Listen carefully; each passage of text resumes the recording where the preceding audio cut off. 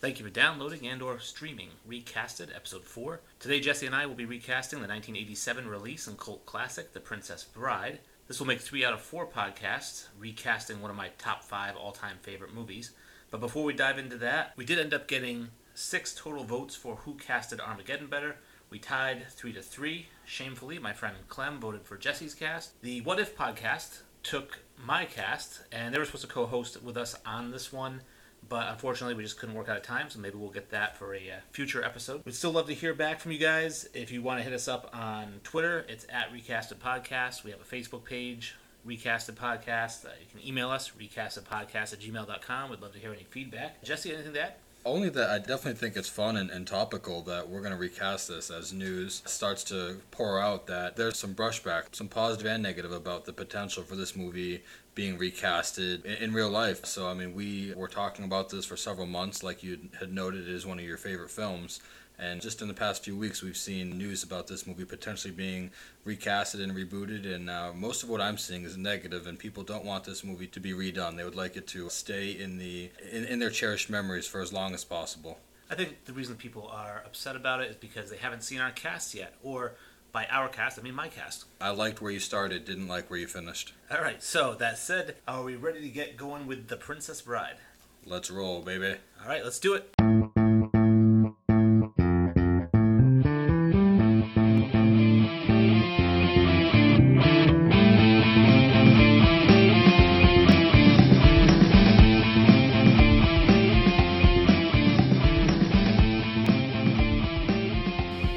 Episode of Recasted, we are going to tackle the 1987 Rob Reiner film, The Princess Bride. I guess you would refer to it as a rom-com / action-adventure. You know, sword fighting, there's a romance story, there's adventure stuff, there's giants, it's fantasy. We could add that into the genres. I guess our timing on this is perfect. As Jesse mentioned in the opening, they are talking about possibly rebooting this movie, so it'll be interesting to see who they end up casting and who we cast. I doubt they'll take any of our suggestions because we would know what we're doing and Hollywood really doesn't. This movie didn't really have a large budget initially, so a lot of the actors at the time weren't really huge, but given what an enormous success and cult classic it's become, I've given us the Few Good Men treatment and given us both unlimited budgets. Much appreciated, Wayne. Thank you.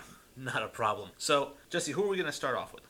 All right, so we're going to start off this movie with Wesley, played by Cary Elwes. A lot of you may know him from Oxford Blues, Days of Thunder, Liar Liar, Saw. A really great actor. This is the first time that I remember seeing him. Then again, I remember seeing this and Liar Liar probably close to the same time as I was growing up, as I was born in 89. So this movie came out prior to me being born. Wesley in this movie starts out being this, I don't want to say slave, but he certainly is a helper of sorts, and he's very obedient. He follows up any request that's made by Buttercup with "as you wish." So he's super obedient, super loyal, and he's a very stunning guy, very young, handsome, dapper guy. We just don't know much about him until the movie unfolds and we find out that there's a bit more about him as time goes on. My casting for this character is someone that I got to know a lot over the past 6 months as I binged a series that he certainly stars in. And to me, he has a lot of mystery about him. We find out that this actor is really a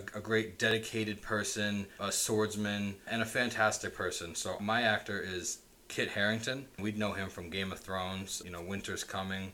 In the very end of that series, spoiler alert, he's the big guy. He's the one that should have been sitting on that throne. So yeah, again, I got Kit Harington playing Wesley in this film.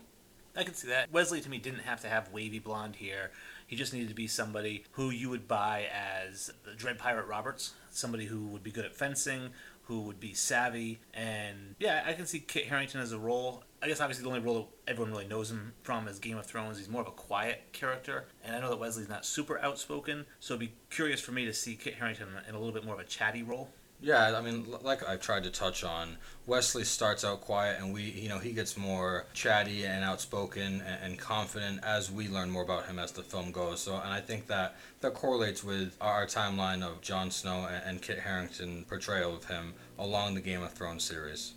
He definitely checks a few boxes. When I look at Wesley, I definitely see somebody who's got to be good looking, not necessarily a dreamboat Brad Pitt, sexiest man alive. It's just got to be somebody who is good-looking, believable that he would get Princess Buttercup. Well, she's not a princess at the time that he goes for her, but he would get her. He is going to be athletic. I mean, he climbs, he fences, He fights and wrestles, so he's got to be fairly athletic. He's got to have some comedic timing. That's another area where I think maybe Kit Harington, I haven't seen that. Doesn't mean he doesn't have it. I'd like to see somebody who can get a couple of laughs, because this movie, as far as it's an action adventure, as we talk about, fantasy type movie, there's so much comedy in it, and the comedy is so subtle that I think you have to have a certain comedic timing to hit that. The character I went with actually is a little-known actor. I definitely didn't take full advantage of our budget here on any of these roles, I don't think. Basically, though, I went with somebody who's got that wavy hair, the charming good looks, but not super dashing. He's a dramatic actor. You might have seen him in Mindhunter. He's also very good with comedic timing. He's probably most famous for being the voice of Kristoff in Frozen, and he's also in the Broadway play Hamilton. He plays King George, who might be one of my favorite characters, and that is Jonathan Groff. Again, not a very big acting resume. He's done a bunch of stuff, but I think he looks the part, and from what I've seen him in, he is funny, he is dramatic, and he does have that athletic build, good looking guy. So that's kind of where I went with that one. Definitely looks the part for sure. They have very stunning looks about them. Like you said, you're not going to find them on front pages of magazines, but these guys are certainly dreamboats. So I think you killed it as far as the looks go. Might have to familiarize myself with what he's done acting-wise. Mindhunter is certainly one of those things I have on my list. So I'll dive into that and hopefully learn more about him. But looks-wise, spot on. To be seen on my end as far as his acting ability. Yeah, for sure, not a huge name, not somebody that you would know by name recognition, but neither was Cary Elwes after doing Oxford Blues and Lady Jane. So I think that he's got a little bit more behind him, or a little more on the IMDb page at the time, but this could be his breakout role, so I'm giving him the big shot, the big opportunity. Yeah, going from Netflix to the big screen. From Wesley, our male lead, we're going to go to Buttercup, our female lead, eventually Princess Buttercup. I'm always curious how she ends up owning that farm. Does she have parents who are alive and she's like their daughter and they run the farm? Does she run the farm and she inherit it? They don't really go into her backstory much, but we just know that she's a commoner. Humperdinck refers to her as such. She's like, she was just like you and now she's a princess. She's in charge of Wesley. She does have some sort of authority on the farm, which makes me think she owns it in some way, shape, or form. But she's not a princess when we first see her. She's originally played in this movie by Robin Wright, who at the time was Robin Wright Penn. She was married to Sean Penn for about 13, 14 years. Basically, prior to this movie, she'd done some TV, Santa Barbara. She went on after this movie to be Jenny in Forrest Gump. She was in House of Cards. She's Claire Underwood. In Wonder Woman, she's Antiope, whatever that girl's name is. Wonder Woman's mom, essentially. So, looking at how she played this role, I figured it had to be somebody who is a very strong woman type quality. She seems very independent. Like I said, she is running this farm. She doesn't need help from anybody. She is very bossy, so she has that kind of independence. I also feel like she's going to be very brave. You see her encounters with her kidnappers and with marrying Prince Humperdinck and what she's facing. She definitely seems very brave and strong, and of course extremely beautiful, because of all the common women out there, the prince picked this common woman, so there had to be something about her, and she's probably the most beautiful woman in the land that nobody knows about until she becomes a princess. And I figure she's probably going to be in that 25-year-old range is what I got for a vibe. So the actress that I went with is somebody who I really enjoyed in the TV show Heroes. She always plays a very strong person. She always plays a very brave type person, so she hit those check marks, and she's extremely pretty. And that's Hayden Panettiere. I think that she's got the blonde hair, she's got the pretty young face, she is in the show Nashville now, so I think that she's going to be somebody who probably more so than my Jonathan Groff person, she's a bigger name that people would know. Oh yeah, I mean, obviously, we first see her as a little annoying, football coach's daughter in Remember the Titans. She grows right up into that Nashville role. Obviously, always been a cutie and is now a bit of a stunner. So great pick. She, from the young age in Remember the Titans, has a bit of a confidence and bravado about her, and I'm sure that's only continued to grow. So great pick, having a confident, drop-dead, gorgeous woman as this role. I think that she also looks about the same age as Jonathan Groff, so I think the two of them are going to look about the right Wesley Buttercup. Yeah, I think it's definitely important that, you pick people for these lead roles that are going to mesh age-wise, because, they end up falling for each other. That's where the movie starts and ends. So super important that you pick people that are close in age. My choice for this role, and thanks for, the backstory, I don't really need to touch upon Buttercup too much. My choice for Buttercup is actually Naomi Scott. She's actually in the Pink Ranger when she was in the most recent iteration of the Power Rangers movie. She also played Jasmine in the newest Aladdin movie. So I think she's got that fierceness. She's got confidence. She's brave. She's beautiful. She definitely hits those marks that I think is definitely needed to play this role alongside Kit Harington for my appraisal. Definitely, and I think that seeing the way that the cast is going to mesh as well, and seeing how they play against each other, going with Kit Harington, who is a little bit of a darker features type person than Carrie Elways, and now going with Naomi Scott, who again is a little bit darker than Buttercup, they definitely seem to match up with each other well in that sense. And I do think that, like my characters, they definitely are about the same age range, so I can definitely see them. So another good pick. I think that so far the cast are starting off really well, and I like the Naomi Scott pick. I have no issue whatsoever with her. I think in the Aladdin movie, she definitely plays that strong. She wants to be the Sultan, so I can see her leading the country as Princess Buttercup. Yeah, I mean, hand up, I still have yet to see the newest Aladdin movie. I've heard great things, and especially I've heard great things from you, Wayne, so I'll have to check it out. Jasmine was always the princess that I found to be my favorite growing up, if I can say that. So I think, Naomi Scott will play this role really well. One other thing that I want to mention about her is she's actually going to be one of Charlie's Angels coming up in that new reboot. She's going to be one of the three, along with the young lady that was in the Twilight series, Kristen Stewart, and third one's going to escape me right now. I'm sure we can find it at some point. But yeah, Naomi Scott, the Pink Ranger, and Jasmine. Fantastic. Or her next movie could be The Princess Bride. We'll have to see. Boom, boom, boom. All right, so next up in our recasting of The Princess Bride is who I would go out and say is the main antagonist, and that would be Prince Humperdinck.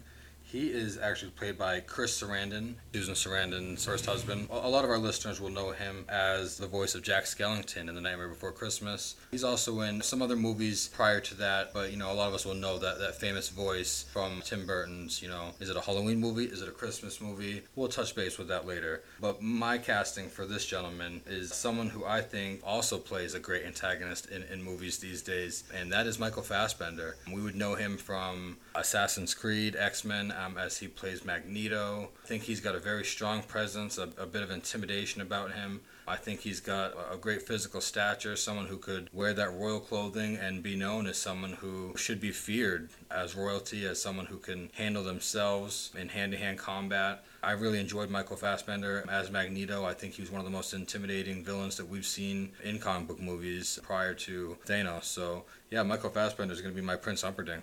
I like Michael Fassbender. I think that the one knock I would have on him in terms of characteristics for the character is he definitely can play a bad guy. Obviously, as Magneto, the way they portray him in the early movies anyways, he's kind of almost like an anti-hero where he's a bad guy, not a bad guy, wants to help, doesn't want to help. He's very conflicted. So he always, I think, kind of plays somewhat of a good guy, even if he's a conflicted good guy.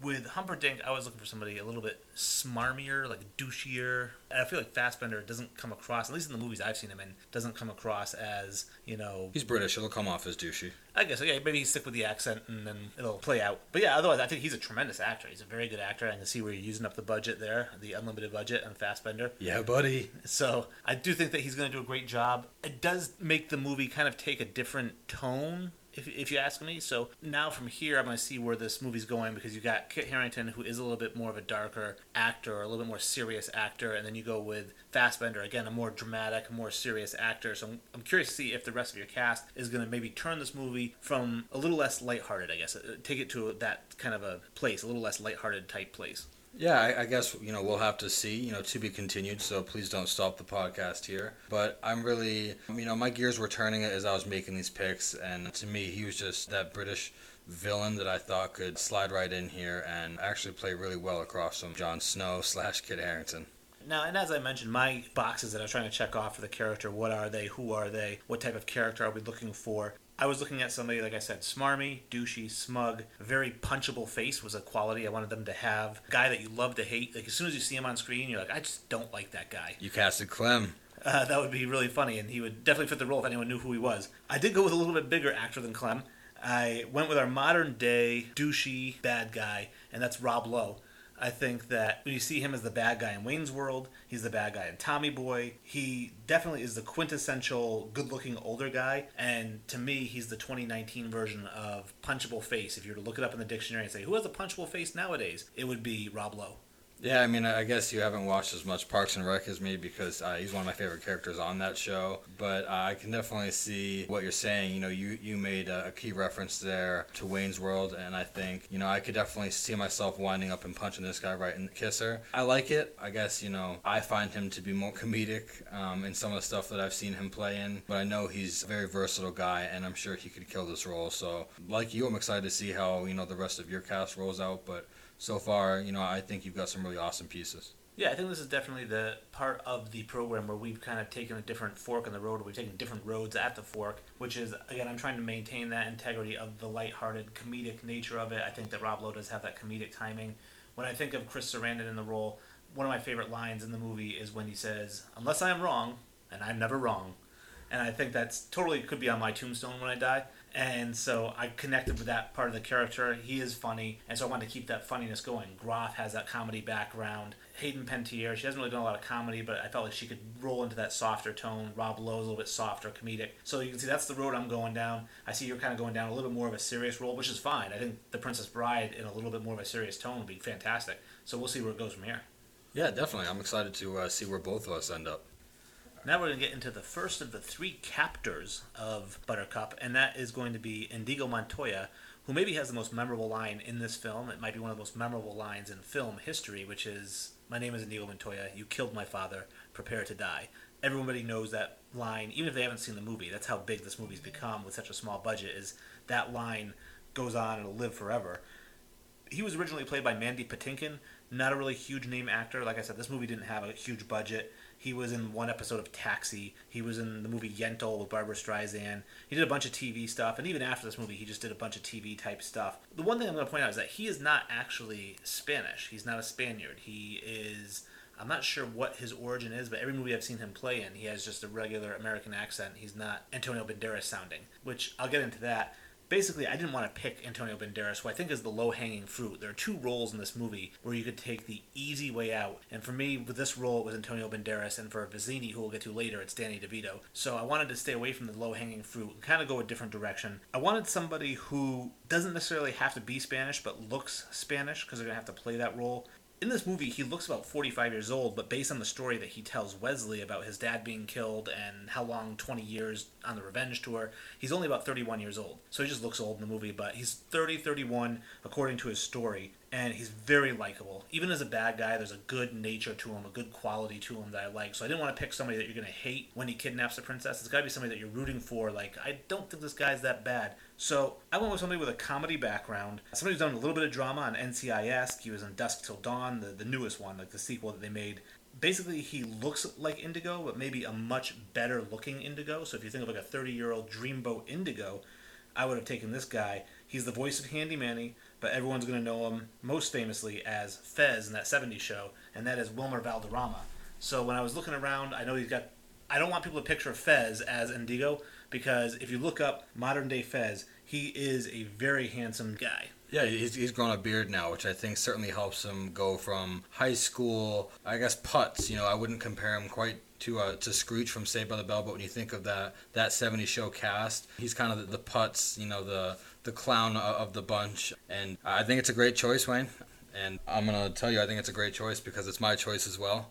Oh, that's crazy. That's the first time we've ever done that. This is the first time in 4 episodes that we've actually casted the same person for the same role. I started elsewhere and ended up finding myself back to Wilmer Valderrama. I was almost ashamed to put that he's the voice of Handy Manny, but Wayne and I are both fathers, and I know that we have listeners who have had to watch that show with their kids or at least heard about that show. But definitely the more recognizable roles for him are going to be in that 70s show. But yeah, you throw a beard on him, I think he's got the opportunity to crush this role. I think that this is where I may be able to kind of step back towards that lightheartedness with having Wilmer as my Indigo. Obviously, like you said, that's probably one of the most quotable lines in all of film history. And I think he could deliver it and make people smile each time he does, like he did for me, or like the line does originally in the film. So I can't say I dislike your pick at all because we both went with the same actor.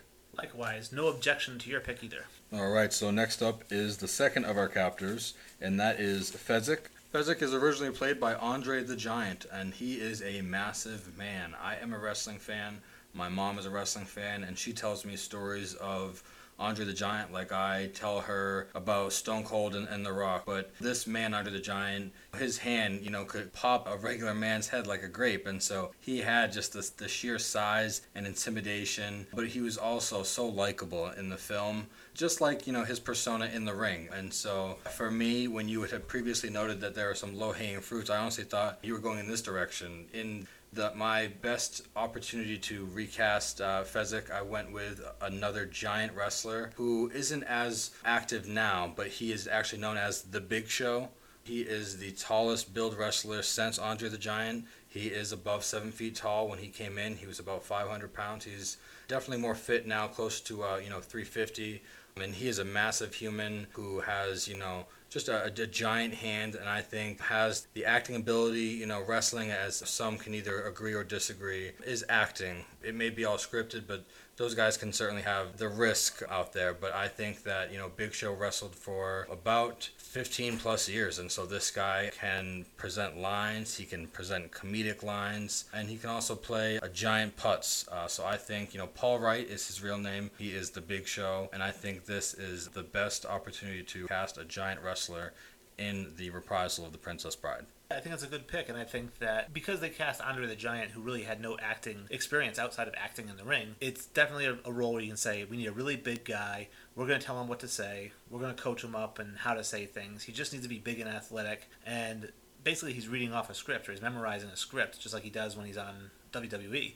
So it didn't have to be somebody with great acting ability. It didn't have to be Anthony Hopkins or somebody like that. It just needs to be somebody who can play funny. And I think the Big Show can definitely do that. And he is the right size for sure. That's the most difficult thing, I think, is finding a guy who's 6'11", 7 feet tall, 400 pounds like Andre the Giant. Definitely like the role of the Big Show. It is a role that, again, you can go down either one of those roads at the fork. He could be comedic or he could be a little bit more serious. So I think it will continue to fit in with your cast so far. When I think of Fezzik, he's definitely the quintessential gentle giant. He's very soft. He's very caring. Billy Crystal actually made the movie My Giant with George Murray-san, was based on Andre the Giant in real life. Billy Crystal was very close friends with him after this movie. He talked about how kind he was. One of the sadder stories when you watch Andre the Giant's biography or things about The Princess Bride was when Andre the Giant was out there filming, Billy Crystal had asked him, how do you enjoy filming out here and wherever it was, New Zealand, that they were filming the movie? And Andre the Giant said, I like it a lot. And he said, well, why do you like it so much? He goes, well, people don't stare and laugh at me here.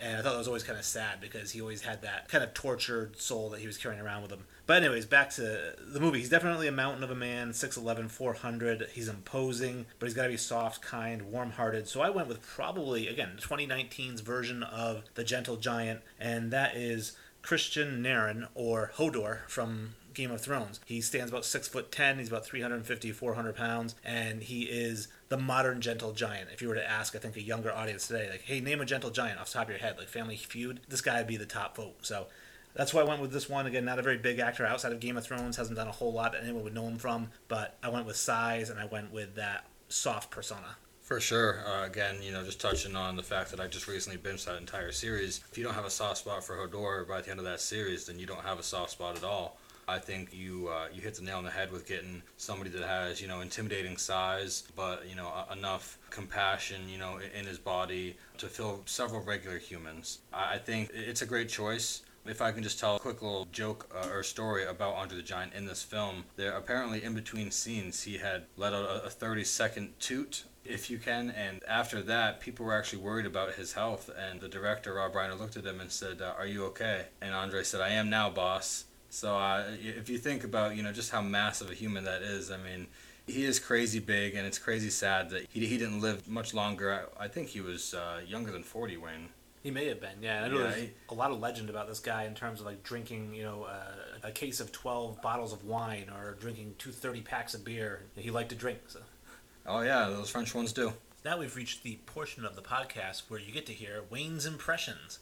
So I think I did a song last one. I may have done an impression for A Few Good Men. And one of the impressions that I do is Vicini, Wallace Shawn, who plays him. He's also the voice of Rex in Toy Story. Very distinct voice, everyone will know him. But when my daughter's dragging her feet, one of the things I do from The Princess Bride is when Indigo says, I shall do him left-handed, and Vicini goes, you know what a hurry we're in! And it's just, I say that to her when she's dragging her feet. And the other one I say at work every once in a while is, did I make it clear your job is at stake? So that's my Wallace Shawn impression. Inconceivable! So I went with basically this, Wallace Shawn doesn't have a whole lot of acting experience prior to this. He was in The Cosby Show. I remember seeing him in a couple of episodes, and like I said, he plays the voice of Rex on Toy Story. He's a short, bald, annoying guy. He's very bossy, so like I said, Danny DeVito is the low-hanging fruit if you're going to replace him. He does have to be a little bit shorter, but because our Andre the Giants are so large, I don't think he has to be incredibly short. Wallace Shawn, I think, is 5'3". I went with an actor who's 5'8", a little bit chubby, and what I tried to hone in on was that annoyingness, that kind of gets under your skin type of annoying. So Wallace Shawn did that with his voice. His voice was very annoying. The comedian I went with doesn't have an annoying voice, but if you've ever seen this person, he's very annoying. And I went with Ricky Gervais because this is a guy that I pictured kind of being a bumbling dummy but thinks he's incredibly smart, like a genius. And Ricky Gervais plays that. I think of him as a curator in Night at the Museum when he's got that kind of I'm smarter than everybody but he's really dumb kind of role. And other than that, you really see him in a lot of stand-up comedy. The Invention of Lying is a fantastic movie. I'd recommend to anybody. He doesn't play that type of character in that movie. So Ricky Gervais is going to be my Vicini leading the charge of the three captors. Ricky Gervais is the Michael Scott of the British version of The Office, so I think that's probably where I first heard his name. I mean, he obviously has a huge list of movies that he's been in, great, good, and bad. I think it's a good choice. I also went with a comedian, one probably known more for his stoutness, so not very tall, not very skinny. And I actually went with Kevin James here. I think with our three captors, I think he could play, the brains of the operation. I think that, we both leaned heavily into comedy when we chose this role. I think that, Kevin James, you'd know him from the Paul Blart Mall Cop movies, King of Queens. He was also in Hitch with Will Smith. So I think he's got the comedy, the size, the stature. I don't know if I was shooting as much for annoyance as maybe I should have been or as Wayne did. But I think short, stout, and someone who can bring that comedy, I think, because the captors to me are the funniest part of the movie, I think that, he could do well in that role. Yeah, I like Kevin James as an actor. I'd say the two notes that I'd have here, one is we went from going down that path of the serious role, we're kind of skirting back over to my side of the road here, where you're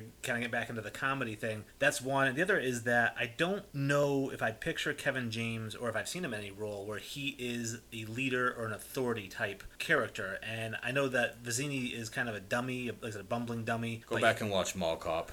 If he's really considered a leader type in that. That's what I'm thinking of, is somebody who's going to lead the charge for these guys, so they're going to follow. Kevin James, to me, seems a little more submissive, and it could work, I guess. Now I'm trying to... Wallace Shawn in this film, to me, kind of seems like he's getting these guys to blindly follow him. You got someone who's an amazing swordsman, and you got someone who is almost 3 times the size of him in Andre the Giant. So it almost seems like blind leadership. I don't really know if watching this film I see him go, that's why these guys are following, his lead. So I don't really know. I see where you got your annoyance of the character. I just don't know if that was my particular goal. And then as far as leadership qualities, I don't know if this guy just had blackmail on these guys or what, but I don't know if in a real life situation you're thinking that someone who's 5'3" is going to be barking orders at someone as big and intimidating size-wise as Andre the Giant, or someone who has the fencing or swordsmanship as Indigo. It's a leadership through bullying. I mean, we talked about our previous two characters, how soft-hearted and kind-hearted they are. Those types of people are easily bullied by bullies. And Vicini's the classic bully. He's little, so he's got a Napoleon complex, and he just yells at everybody, and they're two very gentle men who are like, okay, I guess we don't want to get in trouble with this guy, and so they follow him. Again, I just can't see Kevin James barking out orders at people and having them be intimidated into following. I'd probably just have to redirect you to Mall Cop, but it'd be a silly attempt. The leadership is probably something we're gonna differ on there, but I think it's the best we're gonna do. All right, next up is Count Rugen, who is played by Christopher Guest. He is who I'd say is next in line to be the main antagonist in the movie.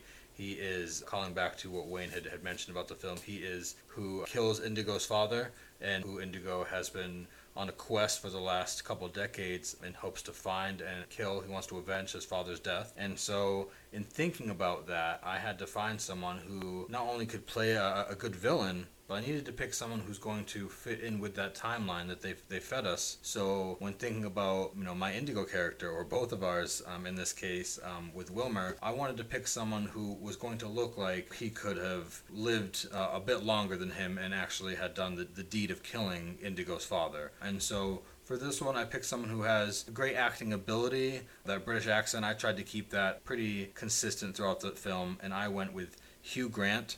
I think, to me, just it's an innate thing where I think British people can sound a bit more intimidating, a bit more know-it-all, and I think Hugh Grant could play nice right beside Michael Fassbender. He does look a bit older than our Humperdinck, and he's a bit more accomplished, so I think that he could really play that role well. I'm going to say I'm actually a little jealous. I really like this pick because I think that Hugh Grant would be a tremendous Count Rugen or Six-Fingered Man. I think that he would be amazing at it.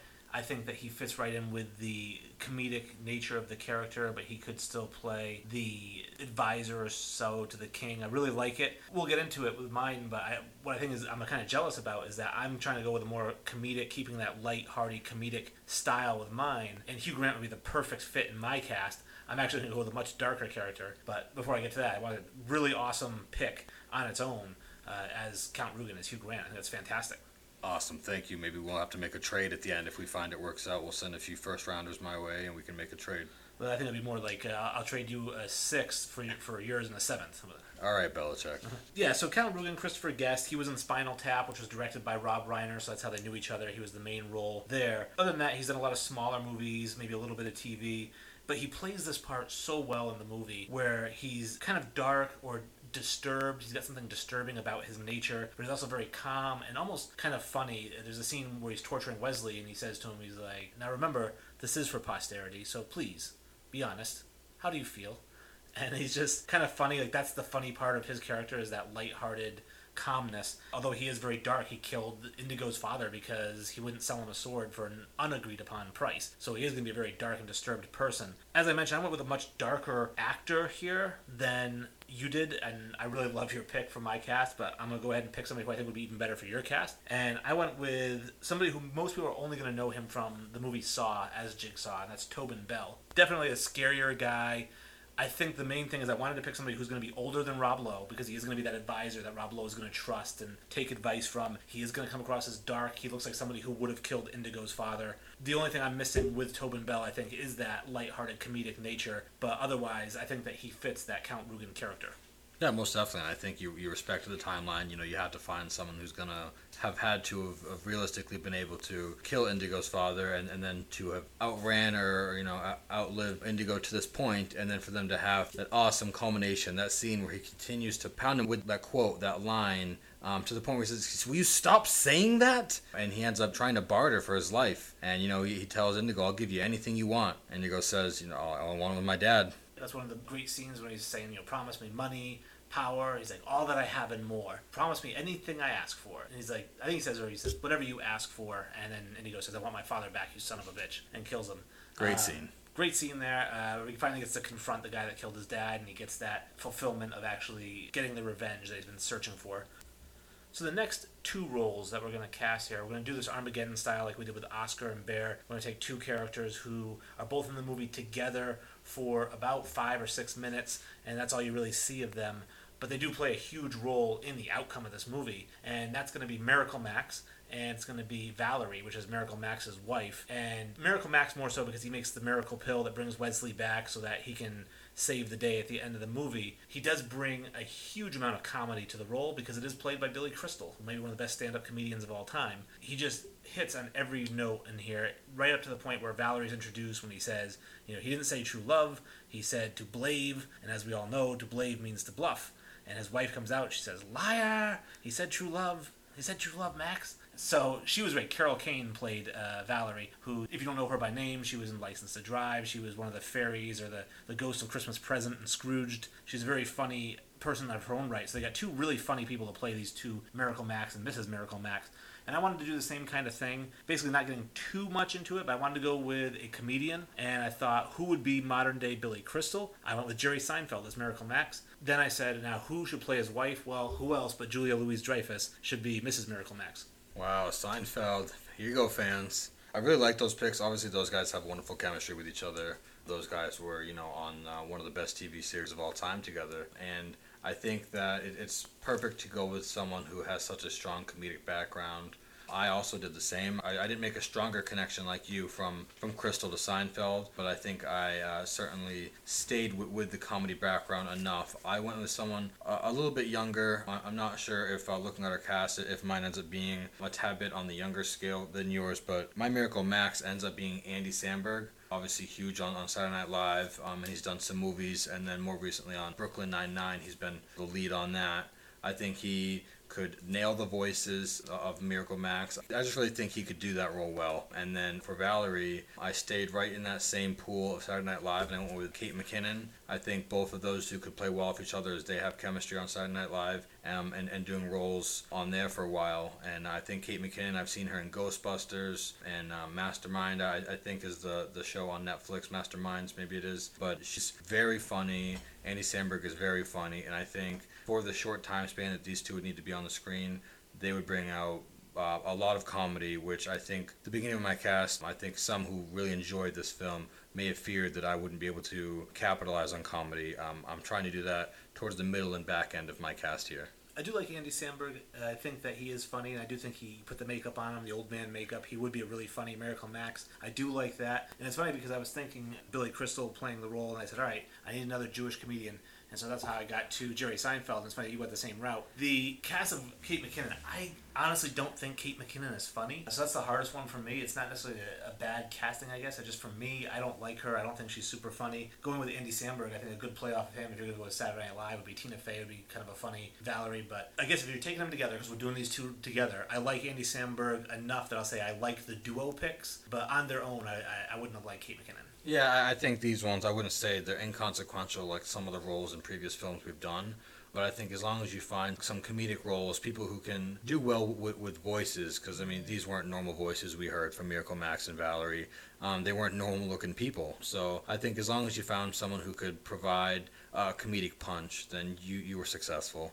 All right, so last but not least, we have the grandfather who comes in and starts reading the story to our young lad at the beginning of the movie. And for this, I don't really know if we got a lot of strong characteristics to really base our choices off of. We just needed someone who obviously was going to be quite old, needed to play that grandfather role. Someone who, could connect with a younger soul while he's telling him a story of past times. It's not going to have some of the crazier things that maybe the younger lad was looking for as the movie was starting out. But he really was great at telling the story. And for me, Wayne, this is where we're really dropping the budget here. Write the check to Mr. Harrison Ford, please. Oh, fantastic. So definitely using up the big bulk of the budget. You cast everybody, and you said, hey, I still got 150, 200 million left. I'll give him the Iron Man treatment, and 200 million for one picture. Hey, come read a few lines, Harrison, and please fly your plane. To me, Harrison might be, I know he's an older guy, and can play the grandfather. There's no doubt about it age-wise. I think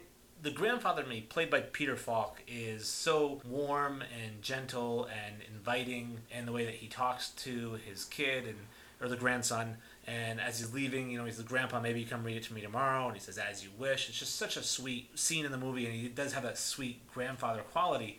Harrison Ford seems almost a little too intense in the sense that when the kid starts giving him a hard time, like, hey, who kills Humperdinck? I picture Harrison Ford is getting angry at him. Listen right here, man. Yeah, he's like yelling at him, like, this is the way it is. Don't interrupt me again. There's my darker tone. It was like a sandwich, the way that I tried to tell this story. We started out dark. We got a little comedy and lightheartedness in the middle there, and then we're ending it off with a very sandpaper-like grandpa. Now, my grandfather actually is going to take a twist here, and it's funny that you picked Harrison Ford. It's going to be a very personal story. But basically, my dad's dad, my grandfather, I felt like looked like an old Harrison Ford. When I would see old Harrison Ford, I felt like my grandfather kind of looked like him. And him and my grandmother had a camp up in Maine, and me and my sister would get dropped off up there for the summer. My parents would drop us off for a couple of weeks a year, and every night before bed, my grandmother would make us a snack. You could either have an apple, or you could have a pear, some sort of fruit, or you could have a chocolate chip cookie. And I always went with the fruit because I felt like you got more of it if I was hungrier. My grandmother would read us a story. She would say, pick out a story. I don't really actually remember her reading us a story. She would read me a story. I would pick out whatever I wanted her to read, and my grandmother would read it for me. And so it's a very personal pick here for the grandfather because I went with Jamie Lee Curtis. I made it his grandmother. And so kind of a shout out to my grandmother for reading me stories when I would stay at her camp. I'm kind of going with a grandmother reading the story to her grandson. I really like that. I feel like throughout these castings, Wayne, you're never afraid to step outside of the box there. So I think Jamie Lee Curtis is a great choice for this. I'm trying to find here. I'm pretty sure that she's married to the gentleman that plays the Six-Fingered Man, if I remember correctly here. Oh, Christopher Guest. Yes, that is who she's married to and has been since 1984. So That is crazy. The ties into this is pretty neat. Pretty neat indeed. And that will wrap up our casts for The Princess Bride. That said, we are heading into our bonus features where we're going to touch on I Love You, I Hate You, and Almost Recasted, some of our fan favorites. Stick around for that.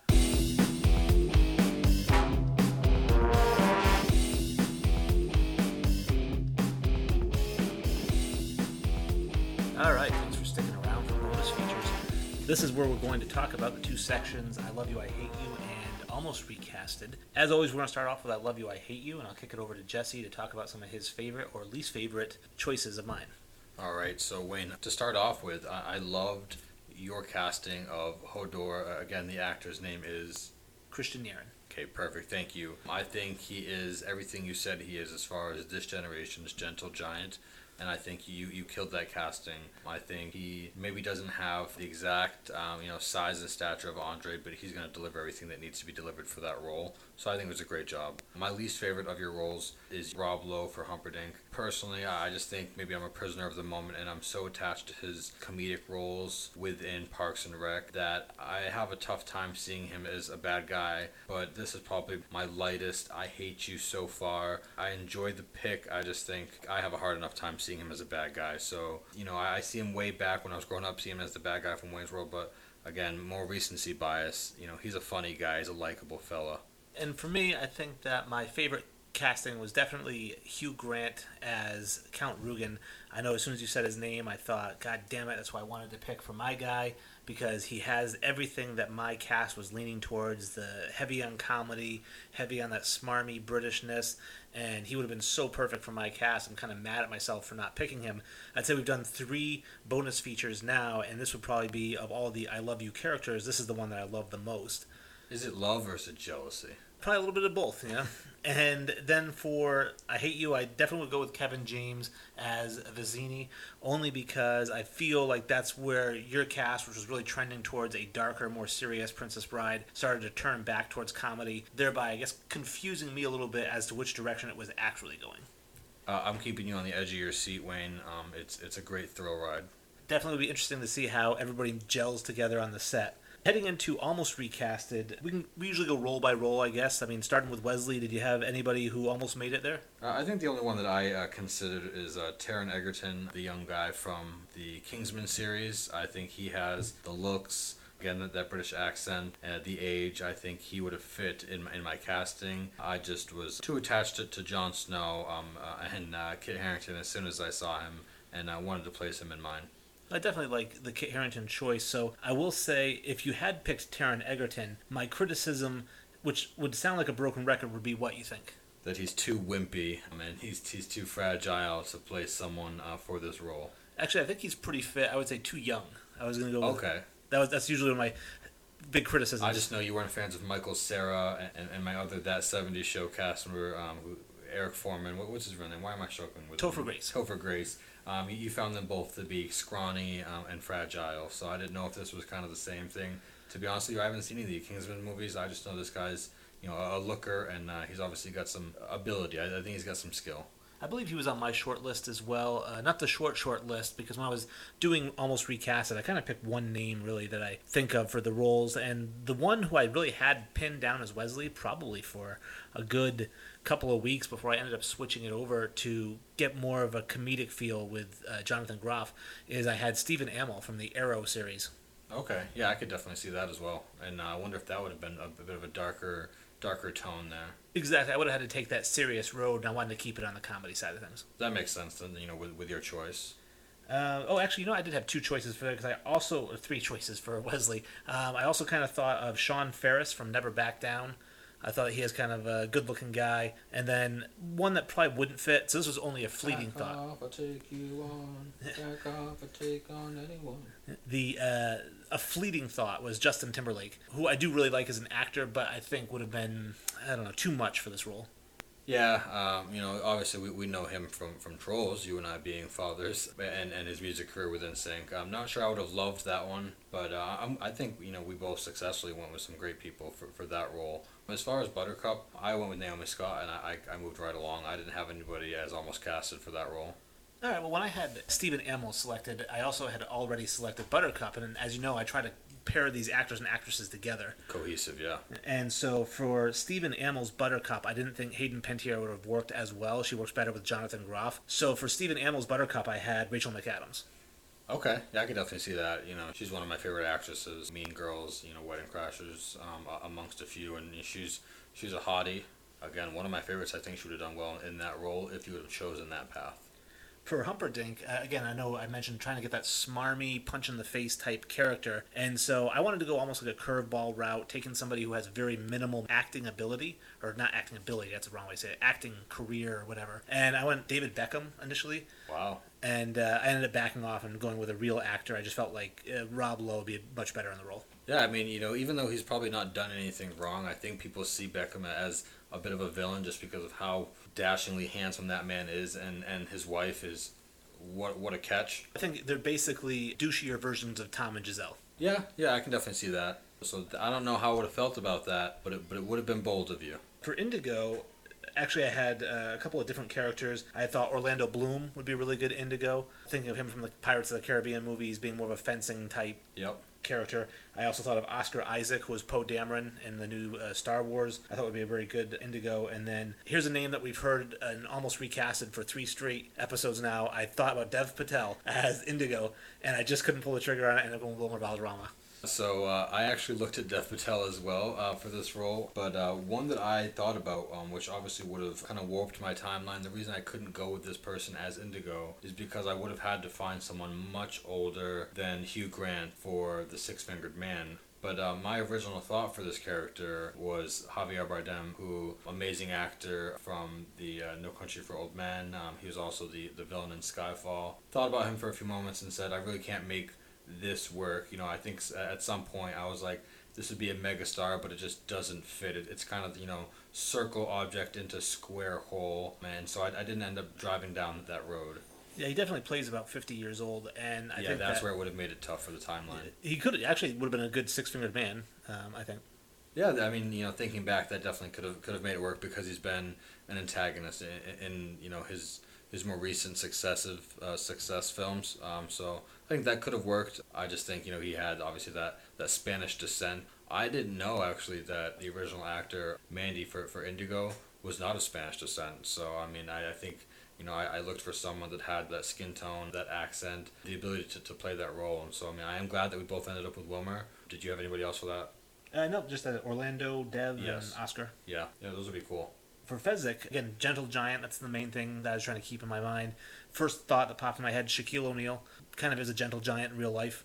And he's funny. He's done a lot of comedy-type roles. But at the end of the day, I wanted to go with somebody, even though this is kind of a comedy, I want to go with somebody a little bit more serious than Shaq. Yeah, that definitely makes sense for Fezzik. I actually thought about Brad Garrett. You'd remember him from Everybody Loves Raymond. He's the big brother, the big goofy brother. I thought he had the gentle giant, the very deep voice, the intimidating stature. I thought that if I were recasting it with a bit of an older vibe, I think he would have been awesome in that role. But I went with, again, Paul Wright, who is the big show in the ring. And I think size, stature, everything, I think he's probably the best fit for me. How about Vizzini? So for him, I had almost casted, again, I probably leaned too heavily into comedy here, but I thought about Zach Braff as well as Jonah Hill. I thought these guys, would have done well with their not being stunningly good looking, being kind of, especially, Jonah and Kevin James, they're shorter, stouter, and again, neither one of them are really lookers. Zach Braff didn't really go with the size profile there. I just, again, was looking for somebody that was comedic and not someone who was stunningly good looking and may be able to lead some goons. This is kind of where you guys took that left turn back towards the comedy side of things. Who I would have liked to have seen when you started off on that more of a serious road, if you were going to go with Vizzini, I thought of Paul Giamatti, who was in Billions, and he was Pig Vomit in Private Parts. He was in The Negotiator. Again, short, bald, kind of chubby guy. Cinderella Man, right? He's the manager. Is that Fred Claus as well with Vince Vaughn? Okay, yep, I definitely know the guy. Yeah, so he would have been a good serious if you're keeping with the serious theme. For me, again, I was going comedy all the way with him. So the first thought I had was Ken Jeong, I think, has that kind of annoying comedy thing. Thought of David Faustino, who was Bud in Married with Children. Be, again, another short, kind of annoying type guy. I thought of Jack Black. And then another guy that I'm determined to fit in somewhere, just like Dev Patel, is Bill Burr. But I like Bill Burr so much that I want to give him a better role, so we're going to save him for later. Okay, I like the sound of some of those for sure, and I think if I would have went with Paul Giamatti, I'm wondering how. I definitely wish I would have thought of his name as I was kind of looking at castings, because I do think that he would have maybe kept mine a bit more serious toned, further on into my castings and kept you more on the edge of your seat. And then as far as other recastings, I mean, Miracle Max, I knew I wanted Jerry Seinfeld. It was a done deal. But his wife, Valerie, I thought Julia Louis-Dreyfus, it would be really funny to have the two of them being a married couple. But initially, before I thought of her to go with Jerry Seinfeld, I thought of Amy Schumer. I think those would have been funny. I didn't have any almost casted for either of those characters. I kind of went right into my comedy groove there with Andy Samberg and Kate McKinnon, and thought these guys can throw on some face paint or prosthetics, and they can crush the 5 to 6 minutes that they're on screen, and then they can give the film a further comedic boost. And then as far as the grandfather? The only other one I had on there, and it sounds like, based on your criticism of my Harrison Ford choice, sounds like maybe it would have gotten some kinder reviews, is William Shatner. Looking for someone who, age-wise, would have obviously clearly fit into that grandfather role. Someone who has obviously a resume, to die for. He is Captain Kirk from the Star Trek films and TV show. I ended up going with the more sandpapery Harrison Ford. Yeah, I think I would have liked the Priceline Negotiator a little bit better. But yeah, I didn't go with anyone other. When I got the idea, I said, you know what? I want to kind of tip my hat to my grandmother for reading me stories every single night for probably a decade, when I would stay over her camp for a couple weeks every summer. So I said, you know what? Who's a good female? So if I was going to say I had anybody else picked out, I want to say that it was all women. And I thought Jamie Lee Curtis has kind of a soft-sounding voice, so I thought she'd be good to read the story. Yeah, and I love the connection there for you, and then even the deeper connection that she's married to an actor from the original film. So I think all in all, some great potential castings from you and I in the Almost Casted. This was one of our more fun ones yet. I know you had a tougher time with this one. I know you had originally told me as you were working on it that you hated your cast as you were doing it. So I think it's fun to have this one here for us and for the fans. And again, the timing couldn't be more convenient with the nation, being sparked, and now talking about the potential of this movie being rebooted out there in the big world. That is the show. We appreciate everybody tuning in and listening. I did mention at the beginning. I'll mention it again here. Hit us up. If you want to tweet at us, it's at recastapodcast.